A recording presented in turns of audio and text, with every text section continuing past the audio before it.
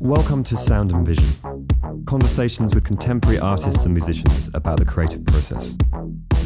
Here's the host of Sound and Vision, Brian Alfred. Sound and Vision is supported by the New York Studio School, where drawing, painting, and sculpture are studied in depth, debated energetically, and created with passion. The New York Studio School offers a range of programs including the MFA, their certificate program, the marathon program, evening and weekend classes, and a distinguished lecture series that's free and open to the public. The school's internationally recognized marathons are 2-week intensive courses designed to build momentum and expand one's creative boundaries. The school welcomes participants for the fall 2019 marathons in drawing and sculpture, which begins September 3rd. Apply online today at nyss.org.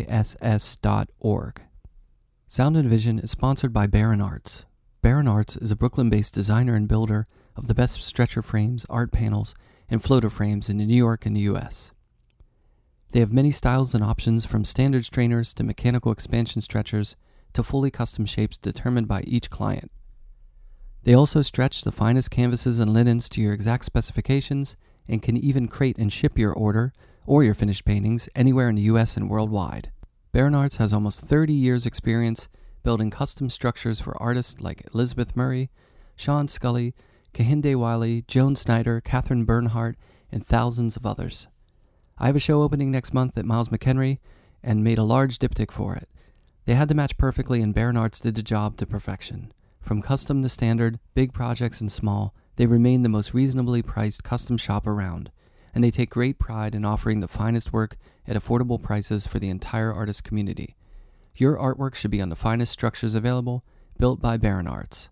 Find out more at baronarts.com. Sound and Vision is sponsored by Golden Artist Colors. Golden is a company based in upstate New York that is committed to making the best artist materials for artists to make work with. I've been using Golden paints and mediums for 20 years, and I swear by it. The pigments, the quality, the usability, is that a word? Anyway, the best stuff out there. You can get it in just about every art store and online at goldenpaints.com. If you're listening to this podcast the day it released, which is Thursday, September 5th, my opening for my solo show, High Rises and Double Vision, Images of New York at Miles McHenry Gallery, opens tonight at 5:30 to 7:30. So please come by and check it out. The show will be up for 1 month until October 5th.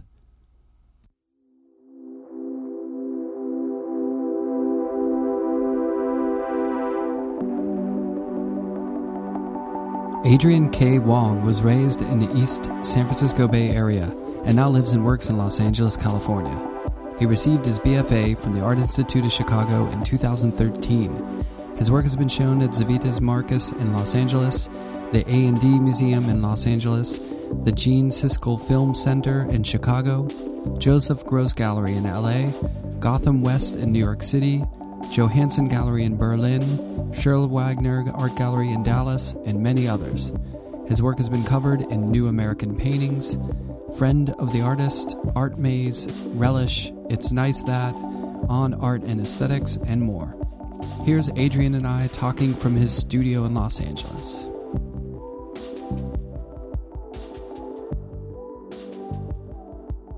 So are you in the home studio?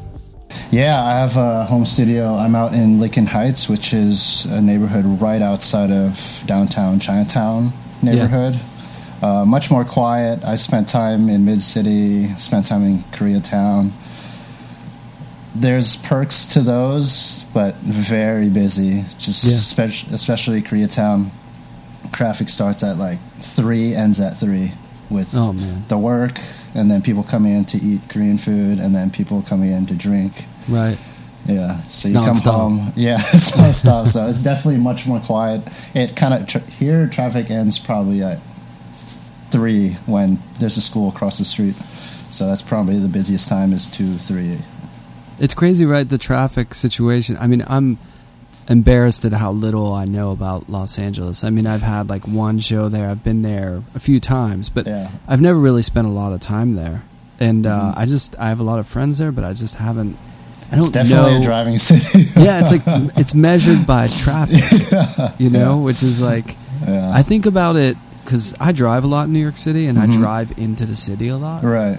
And it's so minimal, and people will be like, "Oh, there's a ton of traffic during like rush hour," but really it's only like 10 minutes of traffic or something. People in LA spend like half the day in the car. Yep, yeah.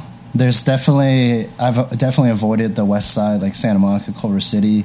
Once it hits close to like 1 or 2, like traffic is, to get back to my place, it's a good hour and a half, and it's only 13 miles. So the follow-up to the question to that is it just music in the car, or is it podcasts, or is it radio? Definitely podcasts. I've definitely accepted my defeat, accepted the place that I'm in, but it does a lot. I kind of tell people you just gotta, just accept it, and it's your opportunity to not think about anything, or just listen to audiobook, listen to podcasts. Best to stay off your phone, but sometimes when it's that bumper to bumper traffic, you can look at someone's art. You hop on for a little bit until these cars start going. Yeah, but I teach in Pennsylvania, so I drive there and back. Like, I only drive there twice. Like, I drive there once, and then I teach a couple of days, and I come back. But it's like just under 4 hours. So it's actually I've come to enjoy the quiet time, and that's what got me into podcasts. I mean, I was doing music for a while, but music's great, but it's like the podcasts or like books on tape, they kind of keep your mind more engaged, I think. Yeah. My own naivety comes in. I've only been in New York twice, and I haven't really spent much time necessarily exploring. Of course, I spent most of my time in like Manhattan, Lower East Side area. Yeah. I just had a solo show earlier this year, and I almost exclusively stayed at LES and Chinatown. That's all you need, really. Yeah. I'm a pretty big hermit already. So when someone's like, you should go here, I was thinking, I'll just stop into the local shops, see what people miss when you avoid those kind of tourist destinations. Right. Yeah, you can do pretty much through most of the city. You can do a neighborhood and just have that be your place for a few days, or a week. Like, the Lower East Side's got everything you need, really. Yeah. I definitely miss a lot. Great food, art, and you've got museums. Like, everything's there. Yeah. So, I will say, though, last year when I went to New York for the first time, a lot of people were surprised that I'd never been to New York. But I did go to the Sama no Gucci Museum. Oh, Highlight, by far, the best place I've ever been to. Did you love it? I loved it, and I think it probably was coincidence, but I was one of 4 people in there, so when I was moving through the rooms, most of the time I was the only one standing in there. Very surreal. It's crazy. It's always empty. Yeah. Like, every time I go there, there's only a couple people there. Underutilized.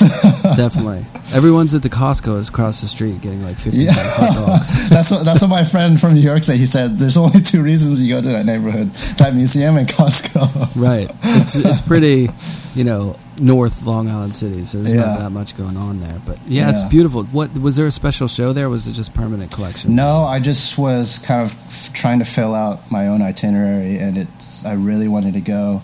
And after going there, I found out there is a park somewhere in the OC, like an hour south of the greater Los Angeles, which then led me to, my friends and I are trying to plan this trip to Japan in April, which turns out to be not only the most busy time, but the Olympics are like a month later. It's gonna be crazy, yeah. Yeah, but I really want to try to go to Sapporo to go to the one park that he never finished before he passed away.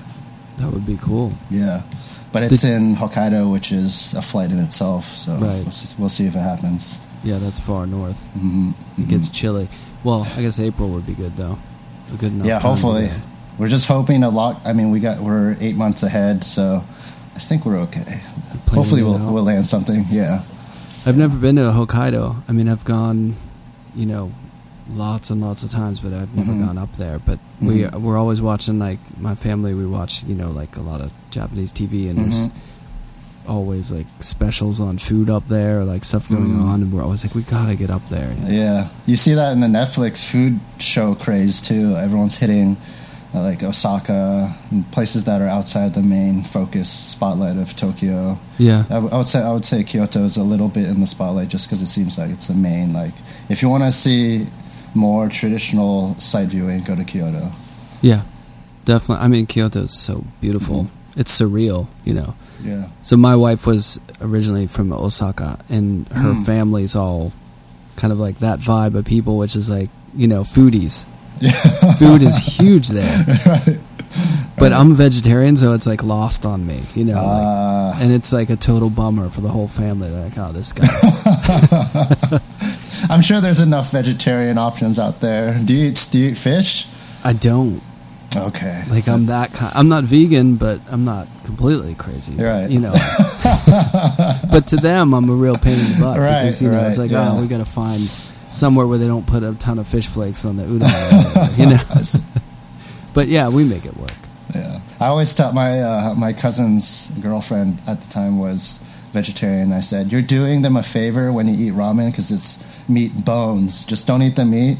And you're not. You won't make them waste the other parts.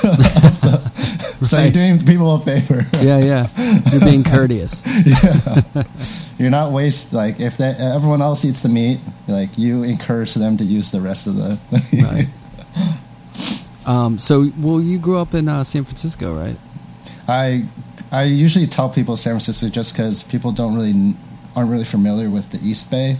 Mm-hmm. It's kind of the farthest end of the Bay Area, but I grew up. My parents live in Pleasanton right now, and as the name suggests, it's pretty pleasant. But I moved around a lot when I was younger. I was born in Dublin, but lived in smaller cities around that end of the East Bay. Some people don't even consider it the Bay Area, but San Francisco was about either an hour drive or 45-minute BART ride. Mm-hmm. Yeah, but I would spend time in Oakland. My parents and I, we used to drive up as a family into Oakland or San Francisco to go to their Chinatowns because at the time, the neighborhood I was growing up in was very. It was definitely a small city, and I wouldn't say very diverse at the time. Mm-hmm. Though when I've visited recently, and I can't even recognize the neighborhood anymore. There's new buildings going up. There's a Starbucks in the downtown area. I usually drive with trying to watch, or with turn right at this building, turn left at this building, but everything's new. I don't even know where I am anymore. Yeah. Well, is it far enough away that, I mean, is it kind of its own thing, or is it definitely almost like a suburb? Yeah, it's definitely a trip. Yeah, it's definitely a suburb, yeah. Yeah. And your parents got there, like, what did they do? Were they creative? No, not at all. The opposite. They had to have something in there, right? My dad was, I guess, interested in art, but I don't want to talk down at all. Sorry, Dad, but it was relatively elementary. You just draw, self-portraits, kind of limited to what you would get in the educational system. Yeah. Of elementary school, middle school. He barely made it out of high school, but they're both my dad's from Macau and my mom's from Hong Kong. Mm-hmm. And when they moved here, my mom essentially was a housewife after they had us, and my dad worked in software engineering. Well, there's some creativity in that, right? I think he definitely had to be creative in terms of learning how to write code. Yeah. At my parents' place, there's just a big bookshelf filled with books of C++, and I would see him in that magical black box, the run command, and you start typing and all these letters and words come up, and you don't really know what's going on, but he knows what's going on. Throwback. Yeah. So I don't know if I would never characterize him as creative, right. But he's definitely expressed a passion or some sort of respect for it. He plays guitar every once in a while. That's cool. He's got some music in there. Yeah. Did you grow up with music on in the house? Was it a big part of coming up? Not really. I would say as I got older, I think my parents started being more casual with my brother and I. Definitely like a pretty strict household, pretty quiet. Just as long as I followed the rules, hopefully I didn't get in trouble. Well, how did he end up coming? Like, what brought him over to the Bay Area? Was it just that opportunities with programming that's where you go? I think that was the mindset at the time, was that there is some sort of opportunity that the Silicon Valley is starting up. I think a couple family friends were already in the industry, and he figured if he could move here and invest, a lot of time and effort, they could start a family and hopefully be well off. I mean, I don't think the Bay Area at the time was as much of a tech bubble as it is now. Right. While it was definitely tech-centric to a certain extent, it was pretty much just the kind of pragmatic decision to move to America, not speaking English. He would tell us stories of how he wouldn't be able to interact with people he worked with. Luckily, there was some Chinese coworkers and some Japanese coworkers, so at least they had the understanding that language was something that everyone kind of struggled with when they first moved here. Yeah. Can you imagine? I mean, that's... Yeah. It's I just not imagine, like... English is so hard. Yeah. People just get over and just do it. It's amazing. I mean, I guess like full-on immersion. If we had to learn Arabic, new language, new intonations. How do you, there's no language system or software back then. You just kind of read books, and even then it's not really as accurate to the colloquialism of every day, Yeah, no Rosetta Stone back then.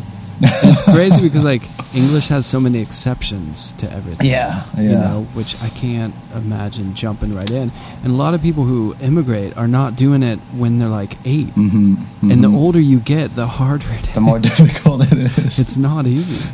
Yeah. It's impressive. When my parents speak English, I'm still impressed because they can definitely hold conversations. Although they always say "Oh, my English is so bad. Can you just ask this person for me? If we have to talk to the waiter, can you just ask them for me?" I'm you can speak pretty fluent English. Right. Were you the older brother or younger brother? Yeah, so my brother and I are actually twins. So technically, really? I'm the older brother. Yeah. What, by 30 seconds or something? 2 minutes, which is kind of a long time if you think about it. That is true. Did it take though, or do you have older brother just us two. No, but I mean, did the older brotherness take, even though it was only 2 minutes? Yeah, definitely. You've got seniority? Yeah. I mean, I think in an Asian family, there's definitely very clear lines, and you're the oldest brother. The way that my parents speak to me is, they would say Daiko, which is older brother, or he would call my younger brother Silo, which is younger brother. Yeah. But it would very rarely be our English names or our full Chinese names, unless we're in deep, deep trouble. Then we would hear the full name. They busted out. And that's when you know. Yeah, that's when you know to either run downstairs as fast as you can or be attentive. Yeah. Right. Isn't that funny? 2 minutes, and then you're held to a whole different construct as a human being. Yeah. So my brother actually works in I'm a terrible sibling that I'm not able to explain this very thoroughly, but he works in kind of a psychology sector where they deal with mental health in the workplace. But we've kind of talked about this dynamic of twins, and he did say that even for twins, most of the time there is one sibling that takes an older sibling role, and the younger will take the younger sibling role. There's a weird dynamic even with twins. That's pretty crazy. Well, what happened? I mean, what happened to you? You just ended up being this person who... Well, my brother was also pretty creative, I would say. He would do photography. He drew a lot. We've always been drawing since we were young, but with no intention, for myself, I had no intention of moving into a creative world. I just did it because it was fun.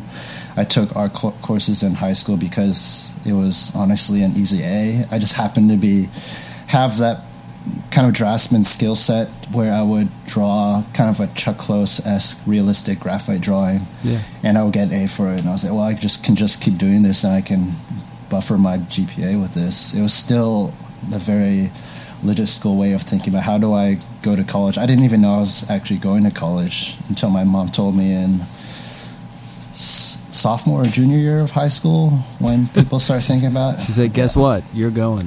Yeah, because my parents didn't go to college. I think there's only one of my aunts on my dad's side who went to college, and she was the youngest of 7. And then my other aunt's husband went to MIT. So when it came time to applying for college, I would ask, what do you write here? How do you fill this out? My parents would be like, I don't know. Figure it out. You're on your own. We barely came out of high school. Not easy, right? Yeah. You got to, especially as the older brother. Like, I would imagine that in any social situation, you've got to be the one who's like... Yeah, I think I asked my brother about academics more, even though I was supposed to be the older brother. So you padded the GPA with the art classes. Yeah, I was going to go to statistical economics. That was my original choice. And even then, that was kind of just... Stats came easy to me in high school. And I just going through history, science, math, I was like, nope, no. This will, I guess, work because it's easy and it comes natural to me. Right. Isn't it crazy? I feel like a lot of kids, senior year of high school, when you go to college, you're just going with what you're good at. Yeah. Like what other people or teachers are like, what? Yeah. Like I started in pre-med because I had an AP bio class and I did really well, and my teacher was adamant. He was like, you've got to apply to med schools. Right. And I didn't, it's not like I was saying I want to be a doctor. Mm-hmm. And then I got into one and then I was first semester, I was like, I don't want to do that. This is a terrible mistake. Yeah, like what am I doing here? I don't want to, the sort of charm of being kind of good at it in high school wore off quick. When you're surrounded by other kids who are like, prodigies and, just like scientific like geniuses or something. So I had to bounce out pretty quick. Yeah, luckily I had a teacher who was just as adamant for me to kind of pursue art, which I kind of just took whatever assignments I did in high school, put them together into a portfolio, and I applied to just whatever art school I could remember off the top of my head because I didn't know anything about Yale or art museums were just like, oh, it's the place you go on a school field trip. I didn't know there was galleries or these ranking systems that applied to just as much to art schools as they do to like schools that you would normally go to. So everything was kind of just a shot in the dark, and I guess I got really lucky with all my shots. So you went to Chicago, right? Mm-hmm. School of the Art Institute of Chicago. Well, real quick before we get into that, when you're in high school, were you kind of into a lot of artists, creative people, or people who lean creative into music or into bands, that scene, or skateboarding, or whatever it is, you know what I mean? Right. That fringe stuff? Or were you pretty... It sounds like your parents had you by the books, like you wanted pretty by the books, not in the sense of like... Yeah, not in the sense of you have to get A's. It was just very much a focus that you have to try 100%, 150%. And if I ever got a B or a C, they would ask me, well, did you try 100%? And of course the answer is, well, technically I guess I could have tried harder. And he said, well, you should have tried harder to get an A. You could have got an A. So I would say I was listening to music, but I was kind of just listening to what my friends listened to. A lot of bands that would show up in Warped Tour. I listened to a lot of like whatever was hot at the time, punk music, screamo music for a while. Yeah. I started listening to hip hop when I was in early high school-ish, but I never developed my own musical taste until a good year or two into college, when I was kind of forced to find my own identity. I think I was just kind of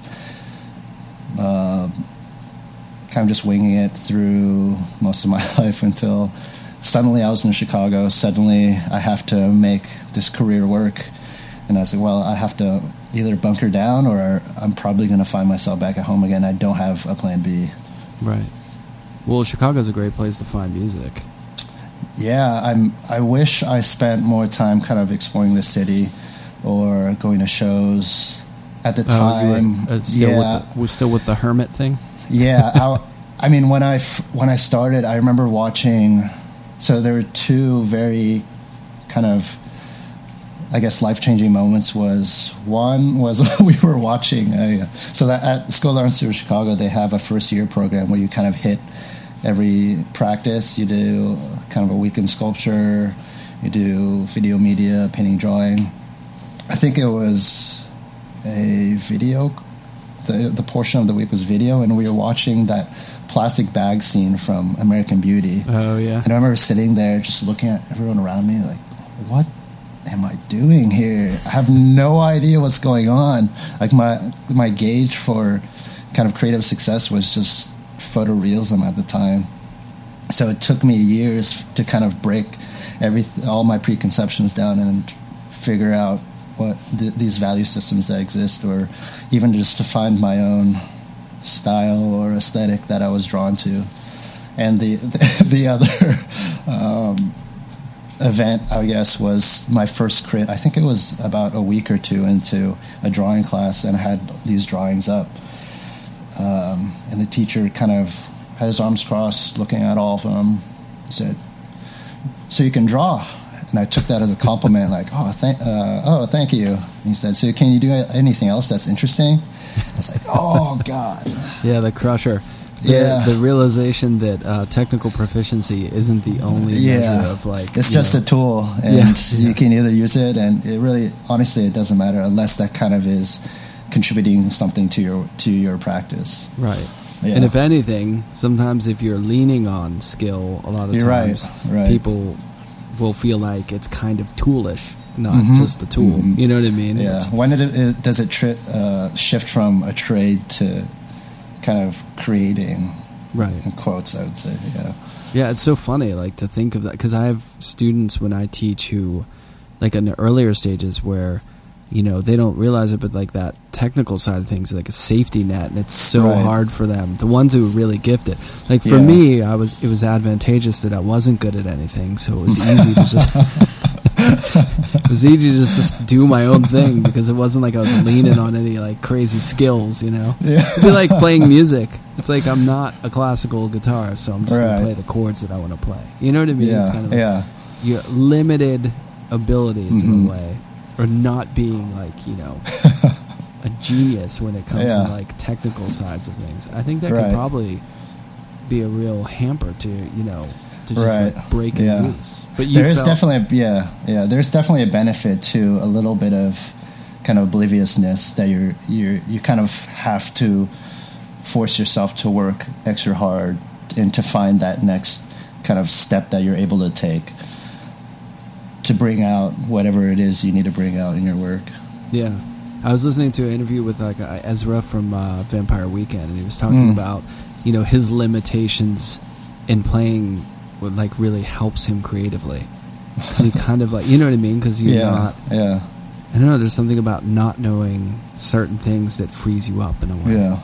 I think it's, even if someone who has this high level of proficiency, I think with those types of people, I feel like if you ask them, they'll never admit it. For those who kind of understand that you should always be reaching for the next, even if it's a next half step, you're always reaching. It's never good enough. Yeah, it's kind of when you rely on what you already have that you never get to progress in a way.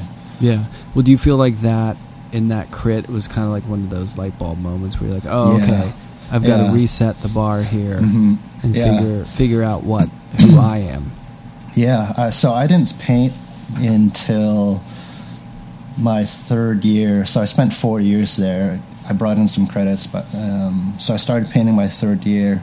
And on the second semester of that year, they have a program called Advanced Painting, where whoever graduates in their kind of senior class, those are how many seats that open. And pretty much the entire painting and drawing department applies for it. You have 3 crits with 3 different teachers that each are 7 minutes long. So you have a 7-minute crit, and you're graded by number. and whoever are kind of ranked at the top get admitted into those open seats. So I got lucky enough where I spent 3 semesters there. You have your own studio that you share with a classmate.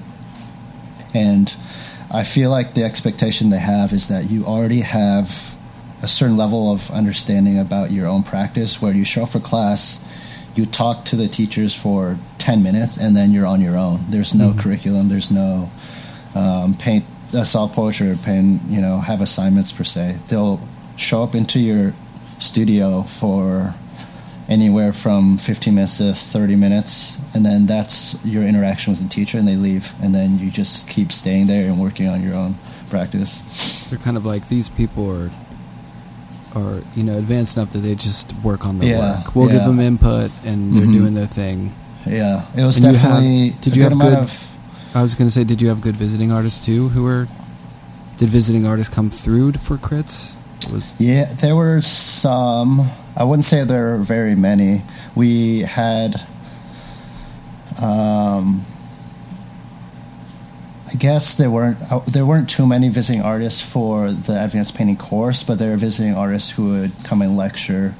I actually remember going to a Jonas Wood lecture, like 8 years ago, and then now he's super big in LA and getting big, I guess, internationally now. But it's kind of weird to come to LA 7 years later. And, this is like the first visiting lecture I listened to in college. So were you just kind of like a work all day, every day thing? And what was your work like as you were breaking out of the more conventional mold? Definitely work all day, just because I felt like, even now, I feel like I'm playing a catching up game.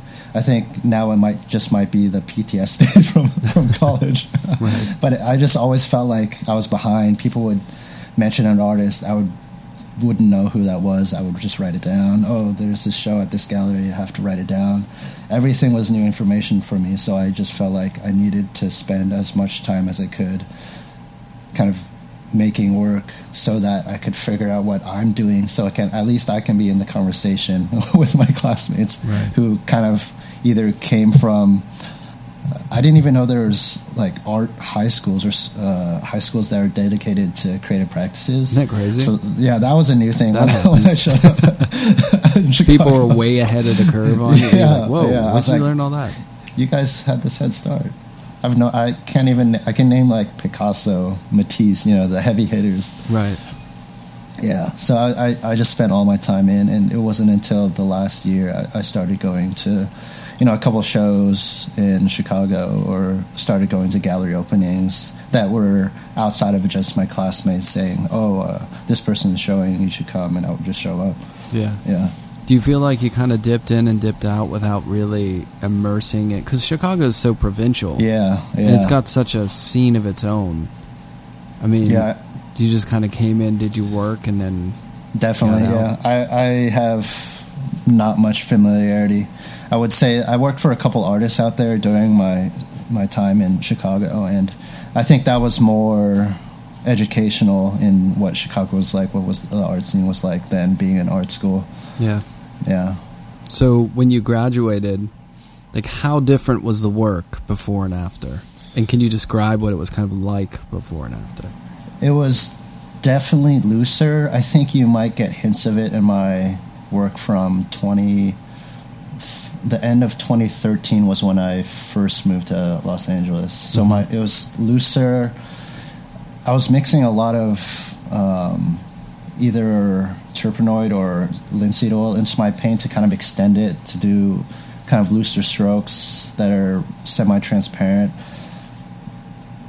Still representational, still figural, but not as kind of insanely structured as my work is now.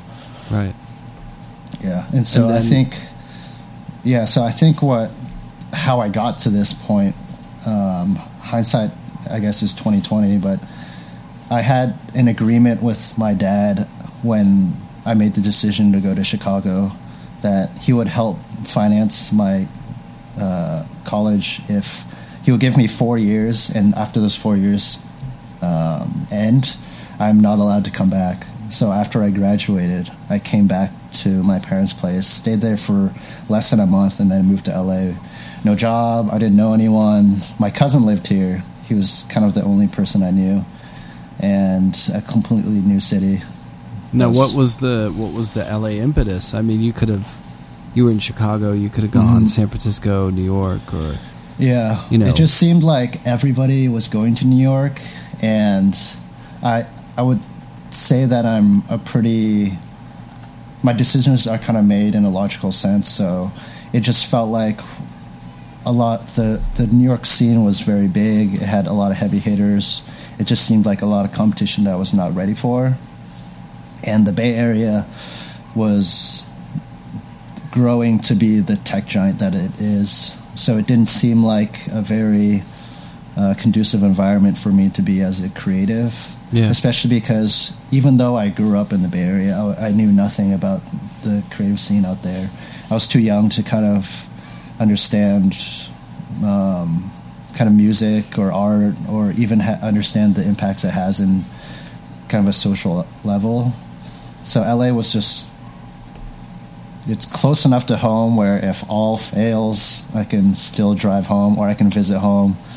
And it also seemed spread out enough where I would be able to find a place and sustain myself without kind of burning out in a year or two. Yeah. So how'd you do it? When you just moved, found a place, got a job? So, like how? Yeah, my first apartment was off Crenshaw, which is not the best place to live. People would rattle. I had these bars in front of my window, and I was the first apartment 101. So my apartment is right next to the sidewalk. I would hear people rattling those bars, and I would hear gunshots and people talking outside my door. I tried to spend maybe that's why I'm a hermit now. I spent so much time. I just, again, that mindset in college continued into LA. I was thinking, I don't know anyone. I don't have a job. At the time, I was like, this art practice is little to nothing. So I need to do as much as I can to put something out there. So I actually threw out my mattress in bed because I needed more space for my paintings. So I slept in a sleeping bag for about 6 months, and I was just painting, and eventually I got a job at an art store in North Hollywood, a solid $9 an hour. Boom, you're set. Yeah. It was rough, though. I had to drive from Mid-City to North Hollywood, which is a good hour when you're hitting traffic. And then luckily I got a job at a architecture school, and while it's not kind of directly influencing my work, you get to sit in on a lot of conversations that are similar to a painting practice, where they also had crits. They were kind of talking about the same formal elements of color, composition, structure. So that, I think, was enough of a kind of environment where I was able to kind of hone my practice, and I was still painting through having this job. And then eventually I moved to Koreatown, kept painting, and then I would say 3 years ago I moved to this location. But about the 3-year mark was when I would personally say I started feeling confident about my work, or had some sense of I'm making kind of very directed, very intentional decisions, and I know to a certain extent what those decisions are doing for the viewer. And yeah, now it's kind of figuring out as many types of work I can make. Well, the kind of stuff that you're doing now, which is, I would imagine there's some specific influences as far as, general and specific influences, but how did you sort of come to that kind of merging? There's kind of this semi organic cubist breaking up of space, and but it's not, and there's a design element to it. It reminds me of people like Minari, and some design work, but it's not too I don't know, there's I'm definitely sitting on the fence. Yeah I think when I first moved to LA, I was banking on a familiar subject matter that I was working with in college, which was my family. It wasn't really investigating anything deep, or I would say relatively interesting, but I was really painting my events from my childhood. I was painting my family members, my parents. I was painting my brother, which kind of is why the repeated figures started, was because I was a twin brother. And I thought it would be interesting to kind of bring this representation of two figures to the extreme where they look exactly the same, and the difference would just be a shade lighter or a shade darker. Yeah. The doppelganger.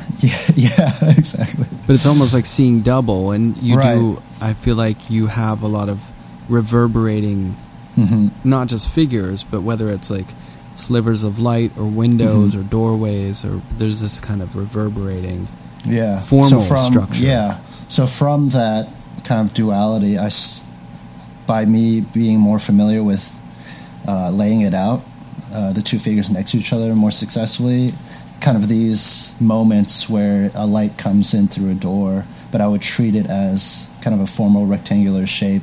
I was treating everything with equal attention, which is kind of what I hope to do in a lot of my work.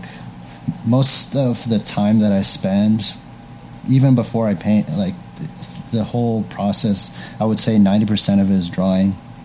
I spend a lot of time like laying things out, and I think this is the intensity from doing technical work of realistic work kind of finds itself in my paintings. Is certain points have to meet exactly at this millimeter by millimeter point, and if it's off by any slight angle, I'm going to miss it, and I want those moments to be there so that it removes the sense of depth, and everything kind of becomes more abstract, the shapes kind of come out more, and it becomes a bigger focus on the color decisions. The drawings that you're doing, are they like traditional graphite, or using the computer at all, or how do you do it? Yeah, I usually start with a semi-traditional figure drawing. Like I'll see someone on the street, or I'll see a photograph, or I'll just draw from memory the figure, and from the figure it's kind of consolidated into a more minimal shapes, and I kind of find shapes that can exist in other objects or motifs within the painting, or ways to draw the figure that you can still recognize that it's a head or an arm, but be able to portray it in a way that it can kind of vibe with, say, the lamp next to it, because it shares the same angle and it shares the same general form, that you kind of lose that instant recognition of that's a person next to a lamp, and this light is coming through the door. Everything is kind of received equally to a certain extent. Yeah, it's funny because there's some slight visual connections that I could make, but it wouldn't jump out at me without talking about it. But when you mentioned Noguchi, there's a lot of sort of organic curves, sort of shapes of like circle. It's a lot to do with light, and structure, but then abstraction at the same time. So I can definitely see how his work would be an influence. Yeah, I do spend a lot of time letting drawings or paintings sit. Let's say I do a drawing and it's come to like the quote-unquote final drawing. I'll still let it sit and kind of let certain things come out to me, or sometimes some things don't come out to me when I intend them to. Just to work through the drawing, spend a lot of time setting things compositionally so that these very minor events I can figure out how to bring them out, or let them kind of settle in my head so I can understand what's happening in my paintings. Well, the scale of a lot of your work is, runs from smaller to, medium to large or whatever, but you've also done some really large-scale installations and, murals and stuff. How did that start? Those kind of started organically. I think people just saw my work, and a couple of them were opportunities with some of my friends. I have some friends who are working in the architecture field, but I kind of treat those slightly different in the sense that I approach them as site-specific work. Most of the time, I don't really get a wall that's kind of a perfect rectangle or square. So a lot of times I'm responding to, let's say, a staircase that's kind of right around the corner. I choose a lot of colors based on the environment that I'm painting in. There's a mural I did out in Santa Monica, and a lot of it was because it was in Santa Monica, which is a completely different environment as East LA. And there was Santa Monica City College was across the street, and so I wanted to definitely include a figure in it because there's going to be a lot of foot traffic and a lot of students walking by. So kind of these nuances affect the decisions that I make, and it's working within those constraints and kind of rules that I give myself that I'm able to kind of figure out what would be the best painting. It's kind of like what we were talking about, when you're limited to a certain extent, you almost figure a greater thing that you can make because you're forced to work past those struggles. Has that, having that experience of blowing up the work and reacting to architectural sort of events in the space, so it's not a traditional, rectangular mural, have you thought about incorporating that into gallery, like working into the space as well as working on canvas? Or panel? I'm not sure which. Yeah, which I think about 2 or 3 years ago, maybe 3 or 4 years ago, I was working with a lot of canvases that were like either slanted, or a lot of the sides would be made so that it would be extremely long, or they would be a rhombus or a circle, and that would kind of inform the decisions I make, or how the figures were drawn, or what I included, or what shape a table is. Although I kind of strayed from that in my recent work, it's definitely been something I've been thinking about how to utilize the space that my paintings exist in, and how I can better utilize the things outside of what are contained within the regular rectangular kind of boundaries that my paintings sit in. Yeah. Are you working, like right now, are you just working on like what you're working on behind you, like that sort of scale painting? This big one is like kind of a history of me in LA. It's a really big painting I started. If you kind of turn your head, there's those figures are that cartoon character Shin-chan. But that I never kind of got finished, and I started a new layer, never got finished, started a new layer, and they're kind of year separations between me trying to get back into the painting, and I've never really finished the painting, but the one next to it is kind of the most recent painting I just finished. Trying to figure out how I can combine my figure work with my non-figure work. I kind of see them as two different entities right now, but I've kind of wrote down things that are happening in my head to try to kind of make the two overlap. Right. And well, who are some of the people, the artists that you're most inspired by? I'm sure there's a ton, but the ones that jump out, people you look at and really light your fire. I think subject matter wise, I saw a show that Yoshitomo Nara was in like 4 years ago, but it was one of the best shows I went to because it was at Blum & Poe, and the second floor was just drawings he's done since like the 80s. So I think content-wise, I was most excited by that. And he was also dealing with kind of subject matter that I think I was addressing in my work as well, kind of a sense of nostalgia or kind of camaraderie with these childlike drawings he would do or childlike figures he had. I would say the most recent person I've been looking at is Helen Lundenberg. She had there's a gallery that was showing her work. I forget the name of her gallery, but it was the first time I got to see her work in person. And I've definitely been kind of studying the architectural side to her paintings. They feel very much like, I wouldn't say color studies, but they are color blocks that as a whole they function as kind of an interior space. And a lot of the times when I do my non-figural work, it's the similar approach that I utilize myself. Yeah. Do you do a lot of travel? I mean, I know you mentioned you went to Japan, but... Not a lot of travel, no. I'm definitely someone who prefers to paint. Sounds so corny, but I prefer to paint over traveling. It's just very hard for me to kind of settle my nerves when I'm not in a place where I can immediately access my work, which is why I have a home studio. Right. I don't want to be in a situation where I have the urge or I have kind of a light bulb moment and I can't access my work, or it's too late, or there's X number of reasons why I can't immediately start working. Yeah. Oh, maybe you should have stayed in Crenshaw. Yeah, maybe I should have. Might never leave Might never leave. Yeah. How do you get your paint?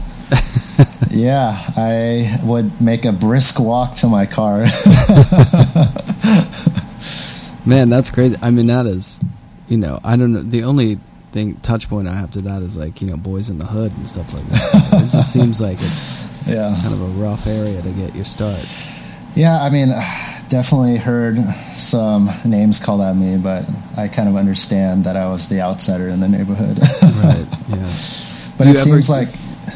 Sorry. It just seems like a lot of kind of life events have kind of shaped how I've made my decisions. I know I was mentioning my non-figure work, and I feel like I have to explain when I think it was 3 years ago, I tore almost all the ligaments in my knee playing basketball. Mm-hmm. And so I couldn't walk for a month. My mom had to come down because I couldn't, just going to my bed was a whole trip in itself. So I was trying to paint. It's like, I can't stop painting. I need to be productive with my time. And so I wouldn't be seeing anyone, and my room was the environment I was living in for a month. So I just started painting like the window, the door, and eventually that formed itself into the work, into a whole body of work that I have now, which have a life of its own, I think, outside of the figural work or the work that is figure-centric. Right. What, did you just land off, like, did you dunk and you landed off the dunk and wish I could your knee? I don't think I have any business being involved in basketball. That's not the story you tell? No. Like, I slammed, I dunked it, and I landed down after I broke the rim off, and my knee just gave out. It was just playing with friends, and it took a bad step, and it was all bad. I waited 3 months to get surgery, which may or may not have been the best decision, but I guess in the long run it paid off. I have this whole body of work that I'm really invested in, so everything happens for a reason. Yeah. Well, do you have extended family back in Hong Kong? Yeah, so my dad's side, most of my dad's side is in America now, specifically the Bay Area. Some are still in Macau. My mom's side, they're all, I think, almost all of them are still in Hong Kong. I actually just talked to her about the whole stuff happening in Hong Kong right now. Right. What's like over there? Because I've been many times, a good 5 to 8 times. Most of the times I was too young to even remember, but to even think of Hong Kong now, like as a 28-year-old, it's mind-blowing. I feel like I don't even know the city, even though I could tell you what it looks like, what it's like, what the weather's like. I feel like there's still that distance between myself and where my family is from. Right. Yeah. Well, what do you have coming up? How can people check out your stuff, see it, experience it? Yeah, I've been involving myself with a lot of kind of creative work that's outside of my painting practice or my fine art work. I have a pop-up in San Francisco on September 14th. My friend's opening up her own Japanese tea cafe. Well, it doesn't have a storefront right now, but I did some paintings for her, and I have a solo show at that gallery location next year, a full year from now. Yeah. But it caught me at a little bit of bad timing. 2 shows that I was in just ended. So. No, that's fine. And you're, they can check out your stuff. You're on your website. Yeah, definitely check out my website. Right? I haven't set it up chronologically specifically, so you can move from 2013 13 all the way to my work now. So you can see kind of the slow shifts that happen to what my paintings look like now. And you do social media? Yeah, I got my Instagram, Adrian Wong. I definitely tried to avoid falling into that Instagram trap. So I pretty much post only paintings. Yeah, it can be a time suck, right? Yeah, definitely. I actively avoid that. Right. Well, hey man, it was great talking to you. And, hey, thanks for the opportunity. And I hope to see your work. I mean, I hope to get out to LA at some point. And see I your hope work to get out to New York too. But I'd love to see your work in New York too soon. Yeah, so hopefully soon. I mean, things always come up very quickly, you know. Yeah. We're already at the last half of this year. For sure. All right. Well, thanks for taking out the time to talk. Awesome. Thank you. Cool.